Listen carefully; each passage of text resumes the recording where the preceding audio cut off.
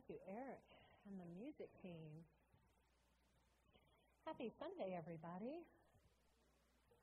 We are into a whole new season now that Easter is complete, and so we're moving into a new series on tending our garden with the lessons that we can learn from our garden. So how many of you here are gardeners? Yeah, quite a few. My garden is not so big now, but I used to have a huge garden, and there were so many lessons that I learned from it. So I'm looking forward to this series and to sharing some of those ideas with you. And so this idea of tending our garden, we go back to Genesis, to Scripture in the very beginning, and humankind, we're told, was placed in the garden, right, in the Garden of Eden. And of course, things happened, and we find ourselves outside of the garden. And now we're constantly trying to get back to the garden, whatever that means. So today we're going to look at the idea of tending our soil, preparing our soil, right? And how that can help us to return to this garden that here we are creating here on earth together. So as I was thinking about that this week, I watched this video on YouTube. I'm going to send out the link in our e-blast this week called Living Soil. And it's this idea that our soil is alive. So I go back to a reading, one of my favorite readings from James Philip Freeman, which is entitled One Morning in My Garden. And in that reading, James Philip Freeman is trying to find something that's not alive. And so he says, surely the earth isn't alive. And then he kicks a clod of dirt and realizes, no, even the dirt is teeming with life. And this is something that we tend to forget, that the soil that is standing under it all is teeming with life. It is not inert. It is not dead. It is life-filled. At least that's the way it was created to be. So in this little film that I watched on Living Soil, I found out that underneath where we stand is 10,000 pounds of organic matter in the soil. That would be like the equivalent of 2 elephants. 10,000 pounds of organic matter that's alive, just under where I'm standing. And if you think about those 2 elephants above the soil, right, it takes a lot of food to feed those 2 elephants, right? And in that very same way, that 10,000 pounds of organic matter that is there under my feet also requires a lot of food. So what is there under that soil?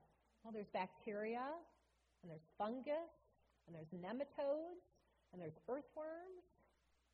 And they all work symbiotically together in relationship, right, to create this healthy, nurturing, living soil. So, for example, there's a fungus that grows on the roots of the plants that takes the nitrogen from the air, converts it into oxygen for the plants, who then provide carbon for those bacteria through the root system. It's this perfect symbiotic relationship that takes place. It's the way it was designed. Healthy, living, alive soil. But what we find today is that on our planet Earth, we have not been doing such good care tending our garden. And as a result, over the last 100 years, it's been estimated that we have lost 50% of the organic matter in our dirt through the oxidation that's taken place through our current farming practices. 50% of our organic matter lost. In fact, the current prediction is that in 60 years, we will no longer have good topsoil left. We will have depleted it all. Which sounds pretty depressing, doesn't it? But there are ways that we can overcome this. And as human beings, we have this wonderful intelligence that helps us to meet these moments of our challenges with new ideas, sometimes old ideas. So back in 1997, in Maryland, on the Chesapeake Bay, there was a great algae bloom that killed off a bunch of wild animals, the fish, right? Killed them off. And so the farmers at that time got into a disagreement with the ecologist of that time because something had to be done. What they realized and recognized what was happening in Chesapeake Bay was that the runoff from the farm fields was entering into the waterways, entering into Chesapeake Bay, causing this algae bloom and causing the fish and aquatic life to die. But the farmers were there saying, but we have to grow our food. We have these farming practices, and this is what we need to do to grow enough food. And the ecologists were there saying, but if you continue with this, it's not sustainable. And so rather than continuing in their disagreement, at that time, the farmers and the ecologists came together to find a solution. And so back in 1997, the solution that they decided upon, one of them was simply to use cover crops. In our current farming practices, 90% of all the farms that are out there, what they do is they go in and they till up the fields. We're starting to see that happening as spring arrives, right? They go in and they till up the fields. I don't know if that's me or must be, huh? Loose connection. All right. They go in and they till up the fields. And in the tilling up of the fields, that's how we start losing the nutrients. That's how things end up in the atmosphere instead. So by planting a cover crop, it provides a cover for the soil. And what happens is that the plants themselves that are the cover crop add nutrients in the soil. And then at the end, when that cover crop is done, it dyes that dead matter, that organic matter that is the cover crop, then begins to be incorporated into the soil. And in the process, it provides nutrients to the soil. The soil gets healthier, and you don't have that runoff. So we have solutions. And the important thing is that we recognize and realize, again, the symbiotic relationship that we share with the soil, you and I. We tend to think of it as, something separate from us. And how has that happened? Thinking again back to over Lent, we talked about this evolution of consciousness, right, that took place. And so there's been an evolution of our farming practices as well, beginning many, many thousands of years ago when we were simply hunter-gatherers. And we would go searching for our food. And then it evolved, and it became that we became farmers. And we started to plant crops and take care of those crops using hoes, working with our hands. And then that evolved, and then we were using farm animals to do some of the work that we as human beings had been doing. And then that evolved, and suddenly we were using machinery to do what the farm animals were doing. And in the process, you and I have gotten further and further removed from that process of not only growing our food, but understanding this relationship that we share with Mother Earth. 95% of what you eat came from the earth, from the soil. So it's important that we think about these things. Now we can also learn some great spiritual lessons from this. For example, that cover crop eventually has to die and be incorporated back into the soil. So I started to think about our own lives, my own life. Like, what have I planted as the cover crop in my life? Right? To nourish and protect the soil, the things that are happening in my life. What is the cover crop that you have planted in your life? God. Work. Friendships, community,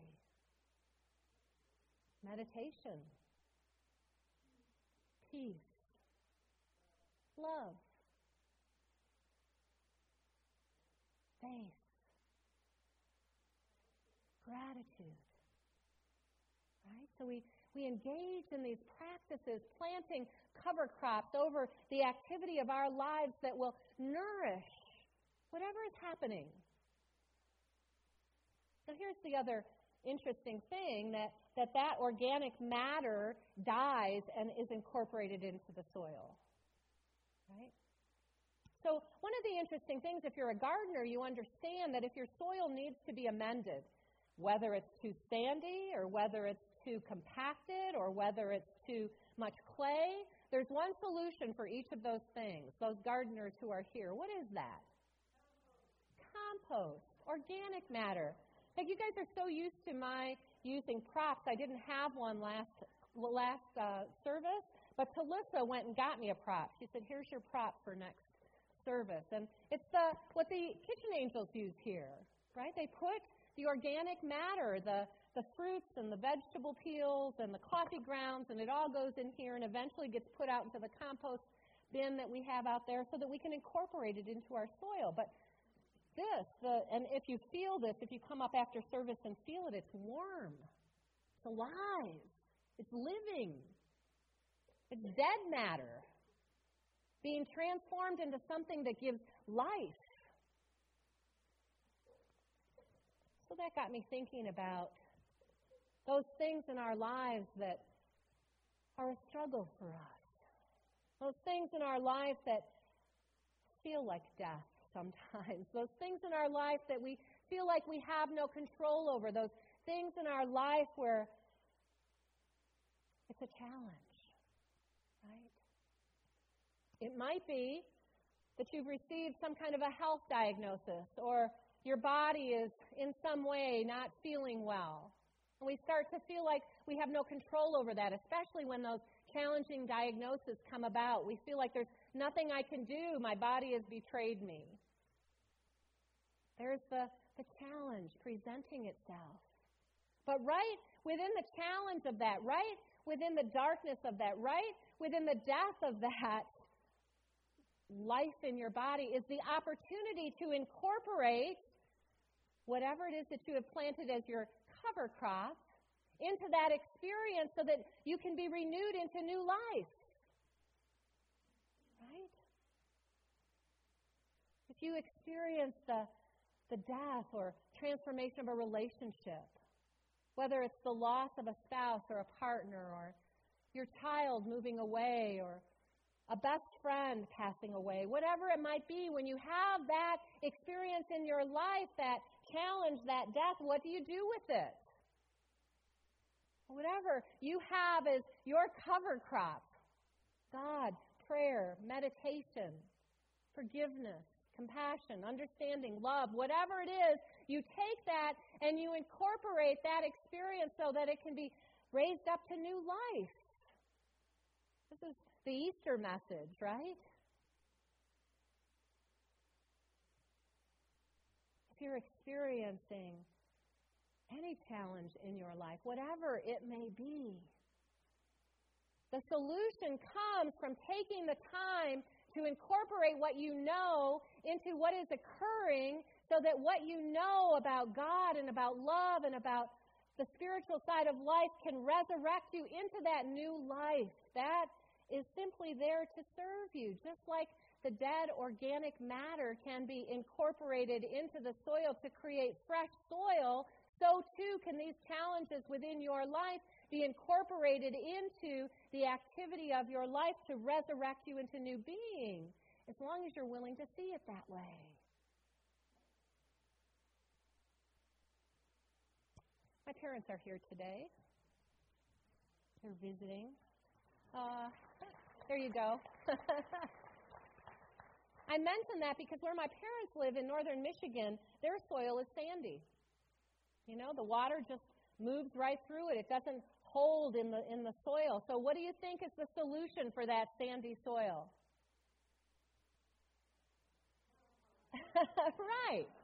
Right? Organic matter of some sort. You incorporate in. And in that same way, think about your own life. Think about those times in your life where, you forget. You forget these spiritual teachings. You forget these spiritual ideas. And it feels like everything is just moving through you in such a way that it's hard and it's challenging and I don't know what to do. You're not grounded.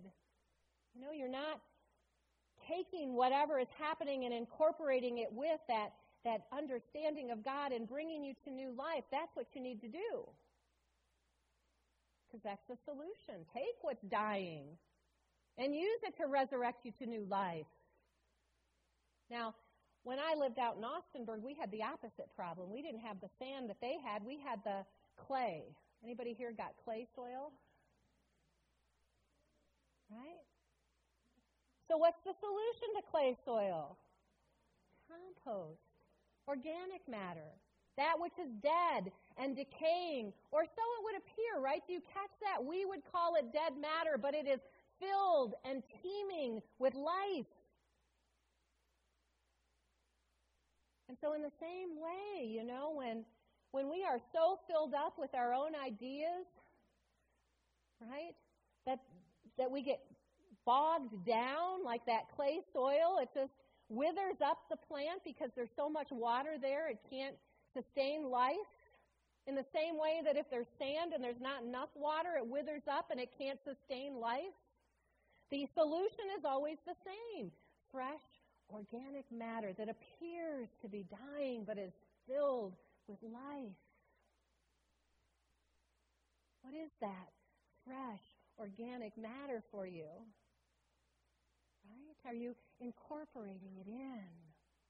Are you using it so that something new can come about? This is what it means to prepare our soil. I went out, Gary and I, we were up in Alaska a couple of years ago, and that's when I first found out about how new soil is created. So we were on a tour, and they were talking about how it starts with rock. And then on top of the rock, mosses begin to grow. And then on top of those mosses, little plants begin to grow. And in the process of that, the roots from those plants and those mosses begin to create soil on top of those rocks. And then over time, over a long period of time, over thousands of years period of time, eventually you can't even see those rocks anymore because a forest will be there. As the soil was created from the organic matter that showed up there. And I've thought about that, right? Like, it took time. Our current farming practices are about saving time and money. So let's just get this done the quickest, most efficient way possible.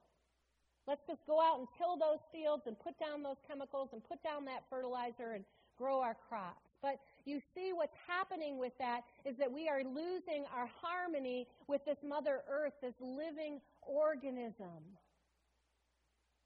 Now, in the same way, you and I, we might be looking for those quick fixes to our times of that darkness. What will quickly get rid of this for me? What will quickly transform this for me? And I believe that what it takes is time and relationship. Remember, it's all about relationship that's happening down there in the soil. It's all about relationship when the soil is being built up from the rocks. It's all about symbiotic, harmonious relationships.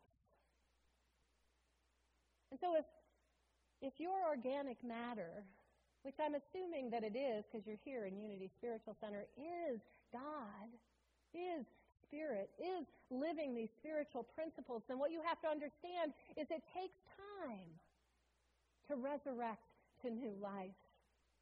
And you have to be willing to give it that time. To develop that relationship with God is helping you to prepare the soil of your life. So it takes more than just coming to church for an hour a week. Is there anybody that you are really close to in your life? Somebody that you really value and treasure your relationship with them? Think about it. And think about whether or not just spending an hour with them once a week would really develop that relationship. Or does it take a little bit more than that? So in that same way, we have to be willing to do the work that we have to do to develop the relationship with God that we are developing so that we can have the understanding to integrate that into all of those challenging experiences in our life, just like that organic matter, so that we can be resurrected up into new life. in our bulletin today. On the back, the first quote listed there is from Emily Cady from Lessons in Truth. The everywhere present spirit of absolute good or God is the foundation principle of truth. I feel like every single one of our series begins with this idea. Where do we start? God. Right? We start every time with God. That's always our foundation. It's always our foundation. So here we are again. The foundation of anything is that which stands under and supports the structure that rests upon it. Thinking about that inert earth that we walk upon without even giving it a second thought, that is alive and teeming with life, that guess what? You and I, with our naked eye, can't even see. Those little tiny bacterias and funguses and nematodes. We can't even see them, but they're there. It's teeming with life. And in that same way, we may not be able to see God, but we know God through the activity of our living, and we know that the foundation of our entire life, the foundation of all that we are going through, the foundation of all that we are standing on is God itself. The principle of anything is the source of its origin. Therefore, the spirit of absolute good is the framework upon which all creation stands. That absolute good that created a world that is so perfect in its relationship that it knows how to create healthy soil if we just don't get in the way. So I have to keep practicing and practicing and practicing. How about you? You'll recognize our spiritual practice this week. It's not the first time it's come to you. This week, become aware of the divine first thing in the morning. Become aware. Start your day. Begin with God. Begin with that organic matter that is God and incorporate that into every aspect of your day today. You could begin with prayer. You could begin with meditation. You could begin with an inspirational reading. Before you get out of bed, you could be grateful. Prepare your mind and heart for the activity of the day. You could call into our daily prayer call that takes place Monday through Friday. Whatever you choose, make it an intentional time to prepare yourself for the day ahead. See it as your time of planting that cover crop. See it as that time of incorporating the organic matter of that cover crop into the activity of your day. See it as the foundation for the rest of this series that'll be taking place, right? Who's going to join me in that? Oh, yay. I see hands. In Psalms, we read, "Blessed is the man who walks not in the counsel of the wicked, nor stands in the way of the sinners, nor sits in the seats of the scoffers. But his delight is in the law of the Lord, and on the law he meditates day and night."